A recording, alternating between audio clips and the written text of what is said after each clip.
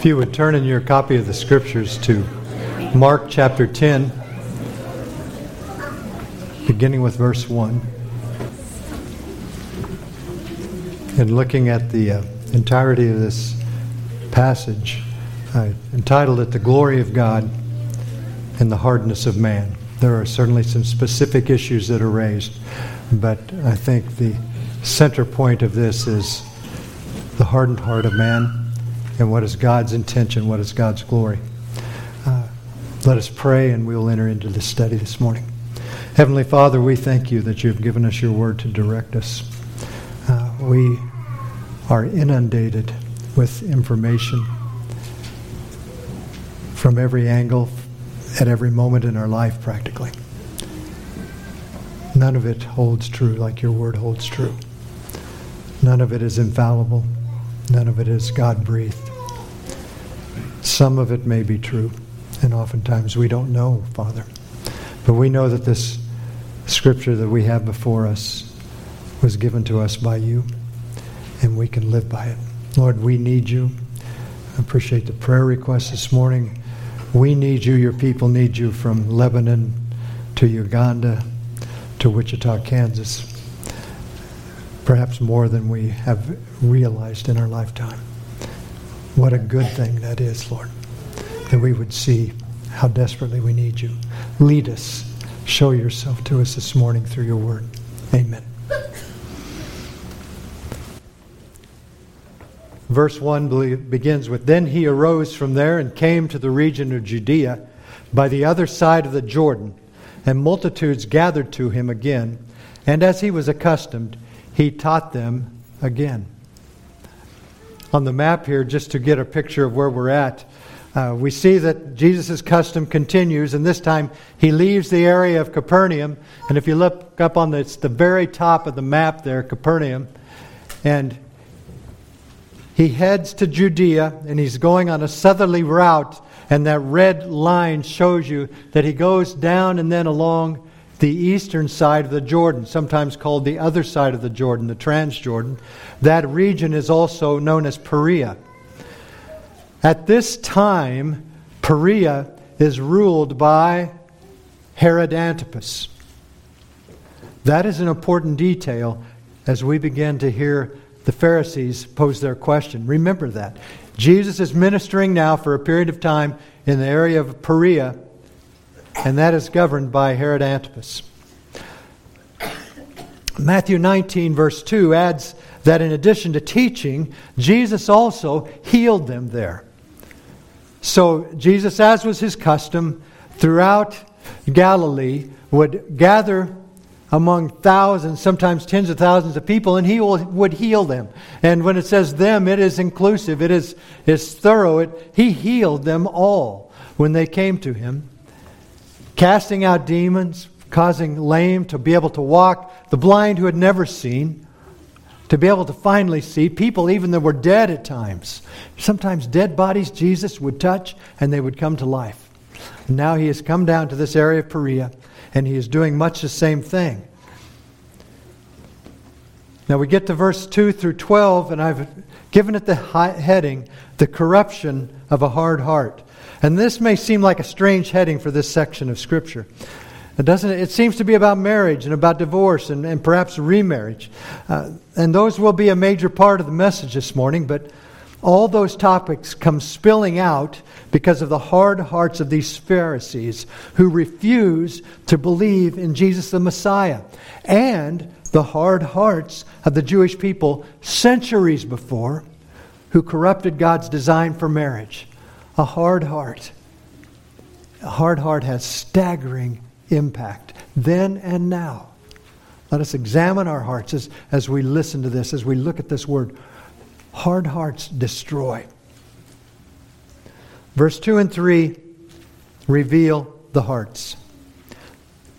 Verse 2, "The Pharisees came and asked him, 'Is it lawful for a man to divorce his wife?' Testing him." So what is revealed about the Pharisees? They have distorted God's word.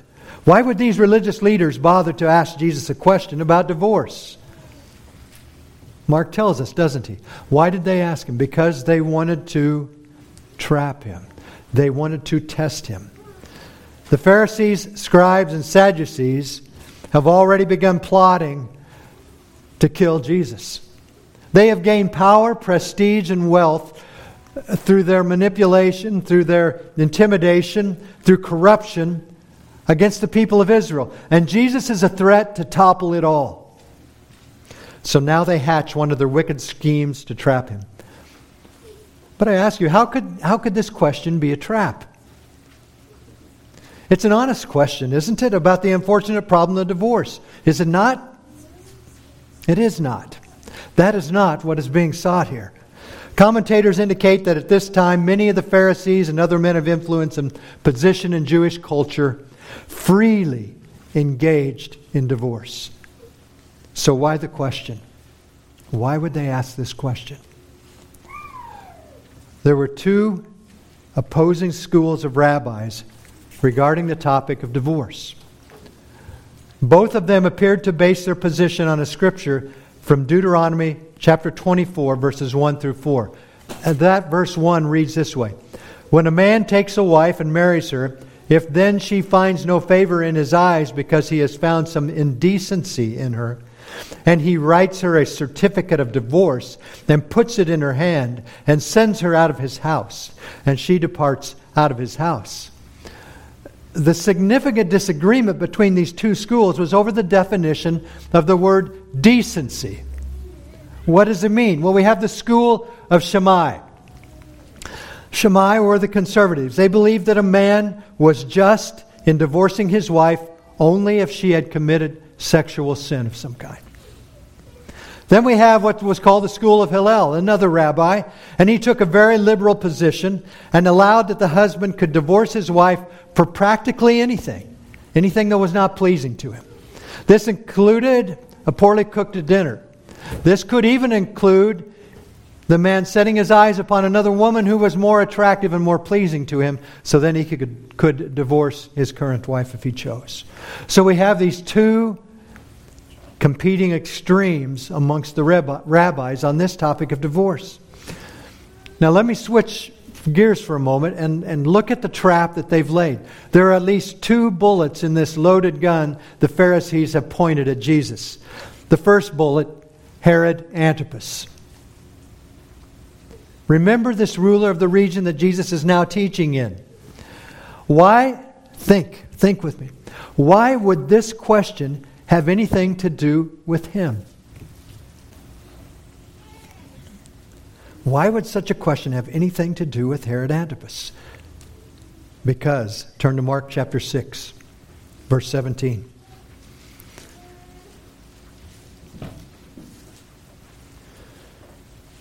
Mark 6, verse 17 says, "For Herod himself had sent and had John the Baptist arrested and bound in prison on account of Herodias, the wife of his brother Philip, because he had married her. For John had been saying to Herod, 'It is not lawful for you to have your brother's wife.' Why is it not lawful? Because both Herod and Herodias had divorced their spouses so that they could marry each other, not to mention the incest part of this, because Herodias is actually the niece of Herod. So John is bringing to bear the Scriptures in this situation. John's faithfulness and his boldness and his witness of the Word of God cost him his life. A little bit later in that story, we will read that John's head was taken from him to please the daughter of Herodias, Herod's wife. It was just a convoluted, perverted party that was going on, and things were happening there.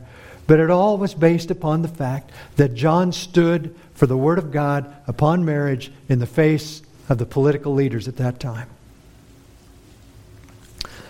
John's faithful and bold witness of the Word of God cost him his life. If the Pharisees can get the right words out of Jesus' mouth with this question, they hope that Herod will have him arrested as well.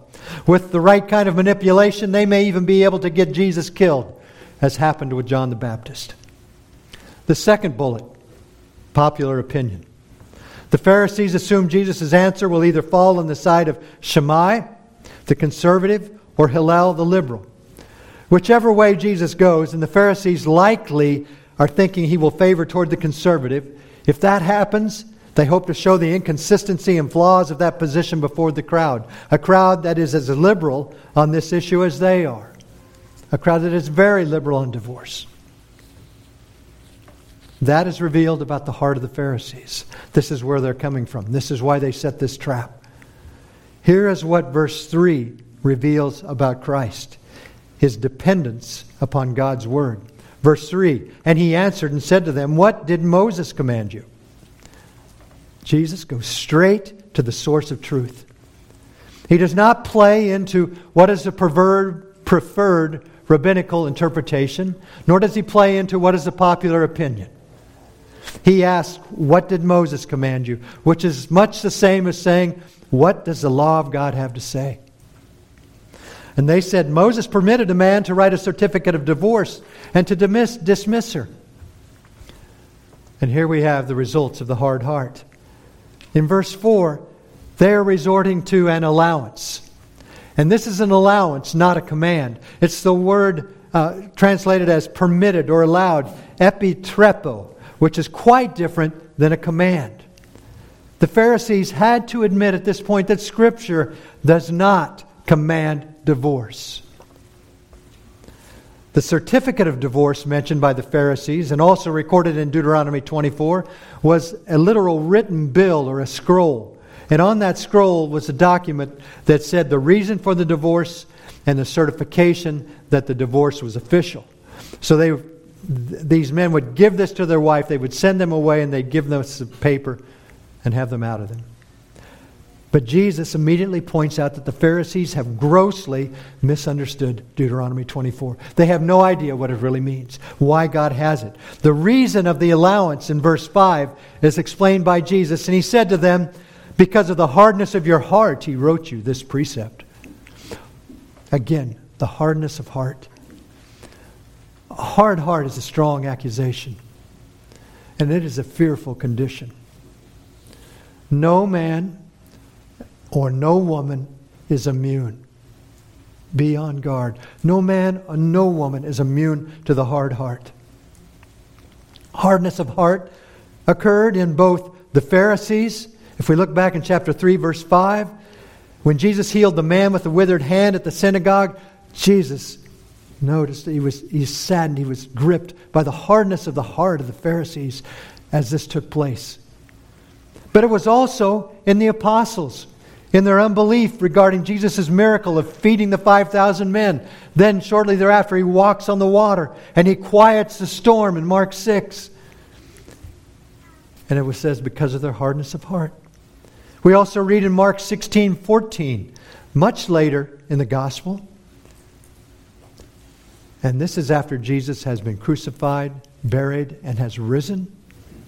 He appeared to the 11 as they sat at the table, and he rebuked their unbelief and hardness of heart, because they did not believe those who had seen him after he had risen. Beware of the hardness of heart. Unbelief produces a hard heart in any and all of us. To minimize our little or weak faith is dangerous. And we often do that. Well, I'm just weak of faith. Realize that is a dangerous place to remain in. It will create in us a hard heart and produce calamity beyond what we would imagine. Just look at what Jesus says it did here. Jesus rebukes the Pharisees, saying that their hardness of heart caused Moses to legalize or permit adultery. Insight from one commentator reads, far from commanding or even permitting divorce, this injunction merely forbids a man to remarry a woman that he had divorced who had then been married to someone else. Then he goes on to say, by the time of Christ, few people were being executed for adultery, which was an Old Testament directive. Not only were people not being executed for adultery, they also were divorcing their wives at will, all the while deluding themselves into thinking the Old Testament permitted them to do so. Especially heartbreaking is that, end quote. Especially heartbreaking is that God's original design is marred. The hardness of Israel's heart brought in divorce. And divorce results in brokenness, in loneliness, in poverty, in destruction for centuries from that moment, for millions and millions of people. I would venture to say everyone in this room has been touched by the act of divorce and its destructive forces, what it can do to a family, what it can do to children, what it can do when it rips the heart out of one of the spouses.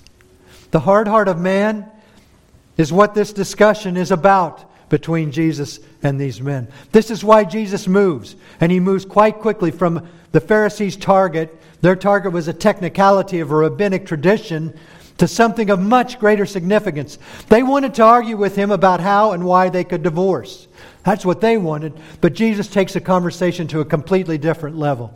He says in verse 6, "But from the beginning of the creation, God made them male and female." He's saying, return to the intention of God. Return to the intention of God. What God did in verse 6. What God did is He created Adam and Eve in the beginning. He created a man and a woman. He did not create a herd of people to attempt a variety of relationships between same genders or multiple partners. Only a man and a woman is created by God for the purpose of marriage. Why did God do this? Why God did this? Verse 7. "For this reason, a man shall leave his father and mother and be joined to his wife." God's purpose was that these two human beings, a man and a woman, would be joined and hold fast. They would be united. They would cleave to each other. It's the word proskaleo, and it means to glue or to adhere. And if you glue two pieces of wood in a proper wood joint and try them to pull them apart, if you've done it well, the wood will splinter because it has become one. That is the picture here. And the result, God's intention was that the man and the woman would be in a deep, inseparable relationship with each other. And here's the result of what God did. "And the two shall become one flesh. So then they are no longer two, but one flesh." This relationship in marriage will become so full and unified that in God's declaration, the married man and woman become one flesh. The manifestation of the one flesh union are the physical sexual union and the miraculous process of procreation, where an individual child is born from a man and a woman. And it's one of God's most powerful, beautiful displays of the two becoming one. And if you've had the privilege, as many of you have had, to have a spouse, to have a wife, and then have her give birth to a child, and to wonder, of all miracles, here is a living person. It is one person from the two. And it is a miraculous, it's a beautiful, it's a powerful demonstration of the two becoming one. And then God seals it. Verse 9, "Therefore, what God has joined together, let not man separate." God's command regarding what He did in verse 9, this is God's creation.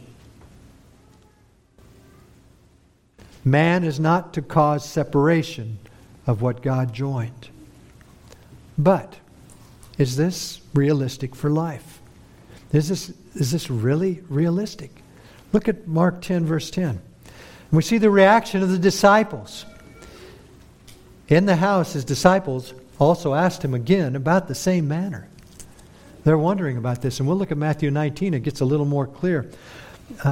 But Jesus' response is riveted on the purpose of God. He will not let go of this. He is riveted on who is God and what does He desire in the creation of marriage. And He said to them, "Whoever divorces his wife and marries another commits adultery against her.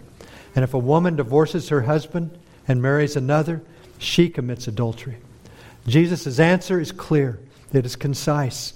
This answer, I think, must also be understood in the context of the situation between Herod Antipas and his acquired stolen wife, Herodias.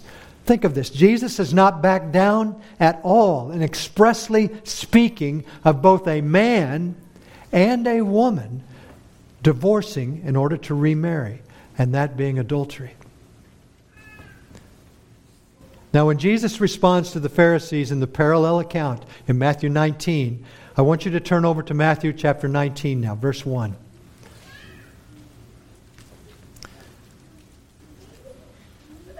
Matthew 19, verses 1 through 12, and we're going to look at verse 9. And it's in that setting where Jesus has gotten together with his disciples in the house following the confrontation with the Pharisees. And Jesus says, "And I say to you, whoever divorces his wife except for sexual immorality, porneia, and marries another, commits adultery. And whoever marries her who is divorced commits adultery." This is sometimes called the exception clause or the adultery exception clause. And it's sometimes used to justify divorce. But I do not believe that is what this verse is providing. In Matthew chapter 19, John Piper explains, Jesus does not use the word adultery here when he says except for sexual immorality. He does not say except for adultery, which is what we would expect him to say if he were referring to adultery. End quote.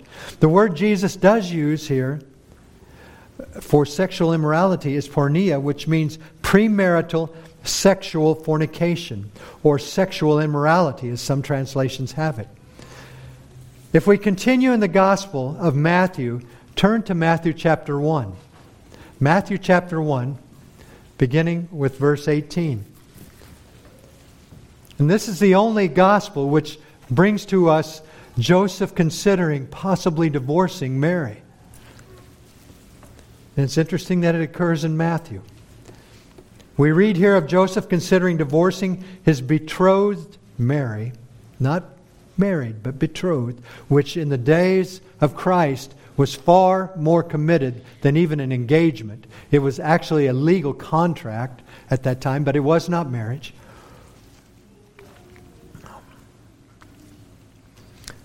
Divorcing his betrothed Mary because it appears, from all that he can imagine, she has committed fornication. He loves her, he trusts her, but he is seeing that she is pregnant. I mean, he is dealing with an issue no man has ever had to deal with besides him. Now the birth of Jesus Christ, verse 18, was as follows. After his mother, Mary, was betrothed to Joseph, before they came together, meaning before they were married, before they had union, she was found with child of the Holy Spirit. Then Joseph, her husband, being a just man, and not wanting to make her a public example, was minded to put her away secretly. Now Piper again writes here, the word for divorce here is the same as in Matthew 19:9. Moreover, Matthew says that Joseph was just, or he was righteous in resolving to divorce Mary. There is no suggestion that Joseph would have been prohibited from marrying someone after divorcing Mary in this betrothed situation. His conclusion, Piper's conclusion, is that in Matthew 19:9, the inspired apostle is showing us that Jesus' prohibition of remarriage does not apply to Joseph and Mary's betrothal situation. In fact, in John 8:41, if we read that, note that, here the Jewish leaders make a very slanderous implied accusation that Jesus was born out of wedlock, that he was born out of porneia, a premarital sexual immorality. In other words, the phrase, except for immorality, in Matthew 19:9 was speaking about a betrothed person, such as that Joseph was to Mary, who discovers his bride-to-be is involved in sexual immorality, in betrothal, and for that reason, he may justly divorce and marry another. Jesus is not speaking in Matthew 19:9 about a married couple, and is not saying they would be just in divorcing because of adultery. Now, this is not the most common position held on this verse among conservative evangelicals and even among Reformed teachers. But I believe it is a diligent and accurate exegesis of the text. It keeps the pieces together. It makes all pieces able to be able to rely upon the other and show us truth. Another point in favor of this interpretation is the reaction of the disciples. Turn back with me to Matthew 19.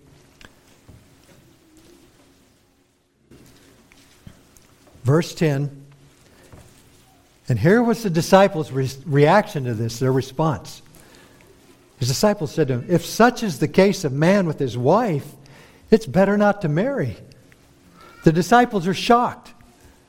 The very thing that many longed for had, with Jesus' words, taken on unbearable requirements, permanence and selfless love. This is till death do us part. This requires a selfless love. They conclude and say to Jesus, "If such is the case of the man and the wife, it's better not to marry." But then Jesus says to them, "All cannot accept this saying, but only those to whom it has been given. For there are eunuchs who were born thus from their mother's womb, and there are eunuchs who were made eunuchs by men, and there are eunuchs who have made themselves eunuchs for the kingdom of heaven's sake. He who is able to accept it, let him accept it." And I'm sure I read that verse, and that would be a whole mouthful and a sermon full in itself to go through that. But what Jesus is saying is His ways can be performed. His ways can be endured and lived out. He will provide that for them. Now I want to look at divorce in the Old Testament, since this is the topic of the moment. Now in the Old Testament, this would have been scripture used by Christ and well known by Jewish Pharisees at the time of Christ. Remember, this is the context in which these men are thinking. This is how to derive what is God's will. Exodus 20, verse 14. One of the 10 commandments, you shall not commit adultery. Very clear and concise. Divorce in Israel. Ezra, if you go to Ezra 9 and 10, you're going to read a very interesting set of passages there. God expressly forbade Israelites from marrying Canaanites back in Deuteronomy chapter 7. Do not intermarry. But upon their return to Judah, after they had been exiled in Babylon, that is precisely what happened. And it happened in a huge way. Turn to Ezra, please.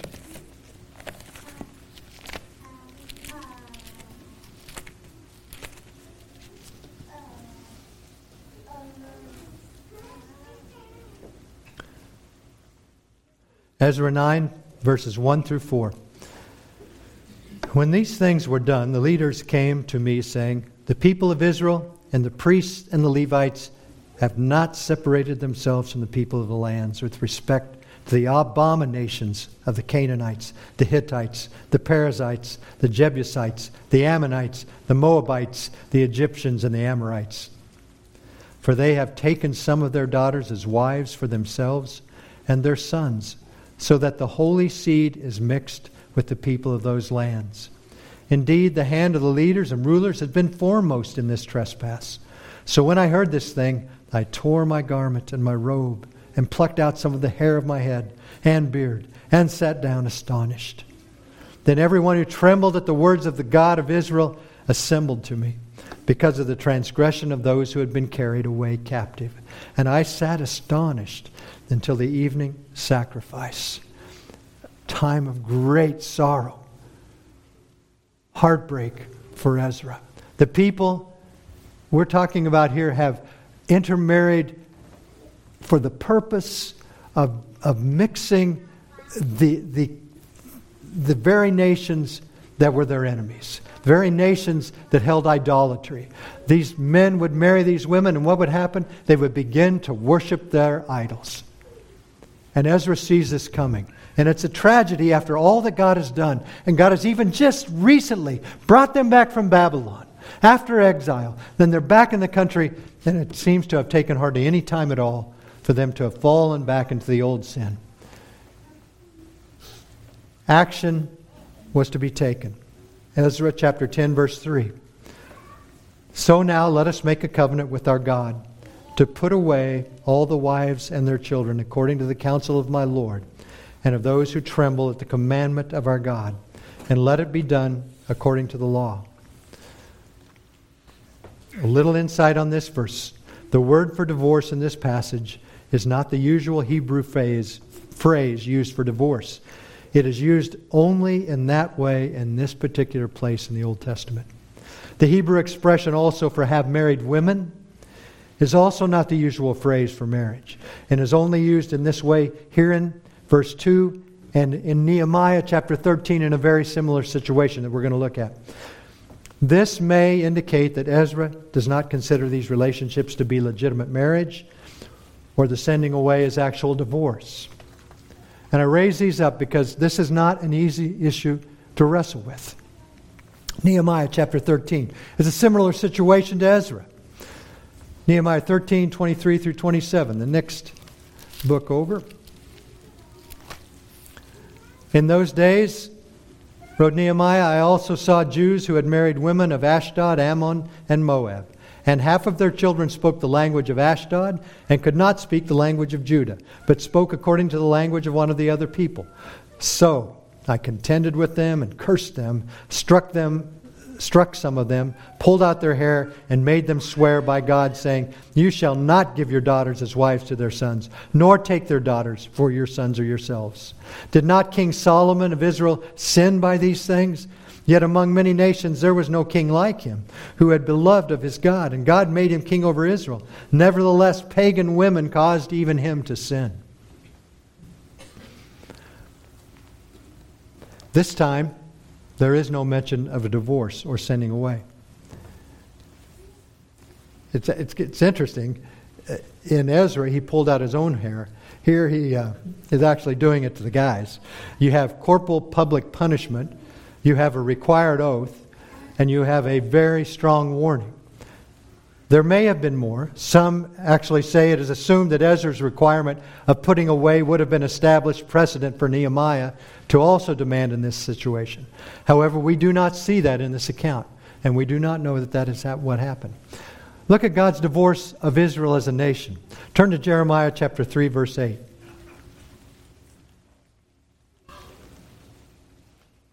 In Jeremiah chapter 3, verse 8, we read, Then I saw that for all the causes for which backsliding Israel had committed adultery, I had put her away and given her a certificate of divorce. Yet her treacherous sister Judah did not fear, but went and played the harlot also. And after that verse, we see a very interesting thing. Israel was less unfaithful than Judah. Jeremiah 3:11, Then the Lord said to me, Backsliding Israel has shown herself more righteous than treacherous Judah. But God did not divorce Judah. And then look at God's plea to Israel even after this divorce. He says, Backsliding Israel has shown herself more righteous than treacherous Judah. Go and proclaim these words toward the north and say, Return, backsliding Israel, says the Lord. I will not cause my anger to fall on you, for I am merciful, says the Lord. I will not remain angry forever. Only acknowledge your iniquity. Then you have transgressed against the Lord your God, and have scattered your charms to alien deities under every green tree. And you have not obeyed my voice, says the Lord. He's pleading, repent and return. And then we must see God's enduring love shown through the 8th century BC prophet Hosea. Amazing story here. Hosea in chapter 1, verse 2 says, When the Lord began to speak by Hosea the Lord said to Hosea, Go, take yourself a wife of harlotry and children of harlotry, for the land has committed great harlotry by departing from the Lord. So he went and took Gomer, the daughter of Diblaim, and she conceived and bore him a son. This man, this prophet, was commanded to go and marry a prostitute. Why? We see because it was not for Hosea's well-being and to have a sweet and happy marriage. It was to show the harlotry of Israel. God had a purpose in this. God had a purpose in having him marry her. And what happens? If you could, turn to Hosea real quick. I know we're jumping all around, but I want you to see this in the Word itself. So as you think these things through, you will be able to rely not on what I've said, but on what the Word of God says. Hosea chapter 3 is a very short chapter. Then the Lord said to me, "Go again, love a woman who is loved by a lover and is committing adultery, just like the love of the Lord for the children of Israel, who looks to other gods and love the raisin cakes of the pagans." He's telling him to go get your bride, who is now a prostitute, and bring her back. Love her, though she has no love for you and loves everyone but you.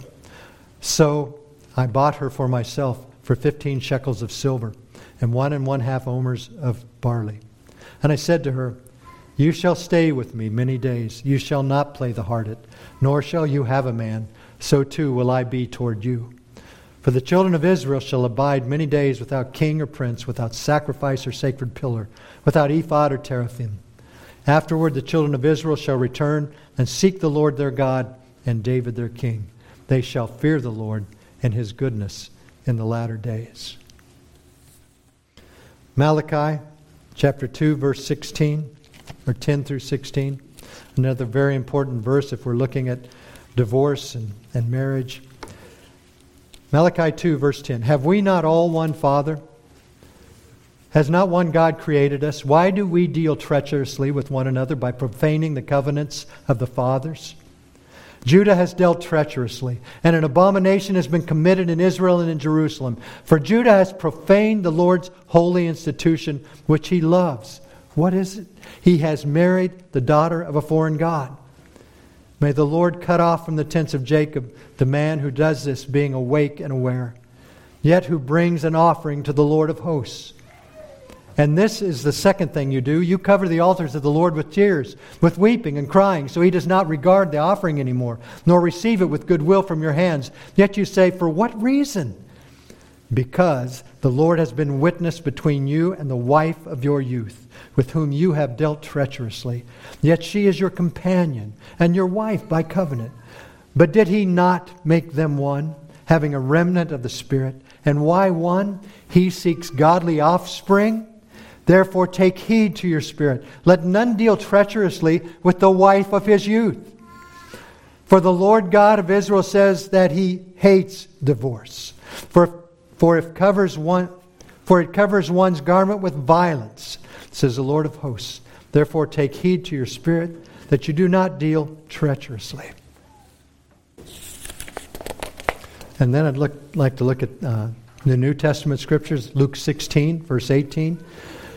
"Whoever divorces his wife and marries another commits adultery, and whoever marries her who is divorced from her husband commits adultery."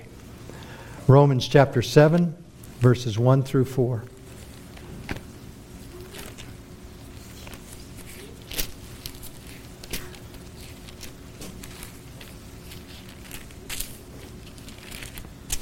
"Or do you not know, brethren, for I speak to those who know the law, that the law has dominion over a man as long as he lives? For the woman who has a husband is bound by the law to her husband as long as he lives. But if the husband dies, she is released from the law of her husband. So then if, while her husband lives, she marries another man, she will be called an adulteress. But if her husband dies, she is free from that law, so that she is no adulteress, though she has married another man. Therefore, my brethren, you also have become dead to the law through the body of Christ, that you may be married to another, to Him who was raised from the dead, that we should bear fruit to God." We know that this is an illustration used to present being a Pharisee with a belief that you are saved or justified through the law versus by faith alone. But Paul uses a very clear illustration that we must take to heart too. This command that through death, the marriage bond is over and you are free to marry another. But that is really the limitation that it gives us here. Otherwise, she would be called an adulteress. 1 Corinthians 7, verses 10 through 16. And then we'll move into a little bit of an explanation on this. 1 Corinthians 10, verse 7 through 16. 1 Corinthians 7, 10 through 16. Now to the married I command, yet not I, but the Lord. A wife is not to depart from her husband. But even if she does depart, let her remain unmarried or be reconciled to her husband. And a husband is not to divorce his wife. But to the rest I, not the Lord, say, if any brother has a wife who does not believe and she is willing to live with him, let him not divorce her. And a woman who has a husband who does not believe, if he is willing to live with her, let her not divorce him. For the unbelieving husband is sanctified by the wife, and the unbelieving wife is sanctified by the husband. Otherwise your children would be unclean, but now they are holy. But if the unbeliever departs, let him depart. A brother or a sister is not under bondage in such cases, but God has called us to peace. And there's a lot to be spoken of in those verses as well. What does this mean? Is no longer under bondage. I believe that what he's saying there, it doesn't mean that she's released from commitment of the marital vow, but that she is released at that point, or he is released from having to somehow keep peace. They no longer have to adhere to that marriage. If the other leaves, we can let that go. I don't believe that necessarily means that she is free to remarry at that time. Now, one preacher explained the challenge of this issue of divorce and remarriage and simplified it into three camps: the permanents, the semi-permanents, and the permissive. Permanence is no divorce, no remarriage. The semi-permanence is divorce and no remarriage. And permissive allows for divorce and remarriage. I don't think it separates out that easily. This writer also gave examples of 8 men that are excellent Bible teachers, whom he also affirms as faithful brothers, and whom, if I gave them their names to you, you would all know them very well. And they fit into different ones of these camps, even different from what he believes. And I want to resist the temptation to choose a camp or to identify with one man or a group of men I admire. This is not an easy issue to discern, and it is not one to break fellowship over with someone who disagrees. I identify with what one man wrote. I do not claim to have seen or said the last word on this issue, nor am I above correction, should I prove to be wrong. I am aware that men more godly than I have taken different views. Nevertheless, every person and church must teach and live according to the dictates of its own conscience, informed by a serious study of Scripture. The interpretation of Scriptures that I have presented today would be primarily in defense of a permanence view. However, the permanence view that I have heard explained allows for no divorce, no remarriage at any time for any reason. My personal understanding is that the Lord has allowed for divorce in instances of continued hardness of heart. And I realize that some would say that allows entirely for me to give a personal preference rather than a biblical reason for divorce in some cases. It would be simpler to take a no divorce, no remarriage, no way, no how. But I don't believe that Scripture makes that requirement in certain situations, as we have seen in Scripture. The hardness of man's heart is as prevalent today as it has ever been.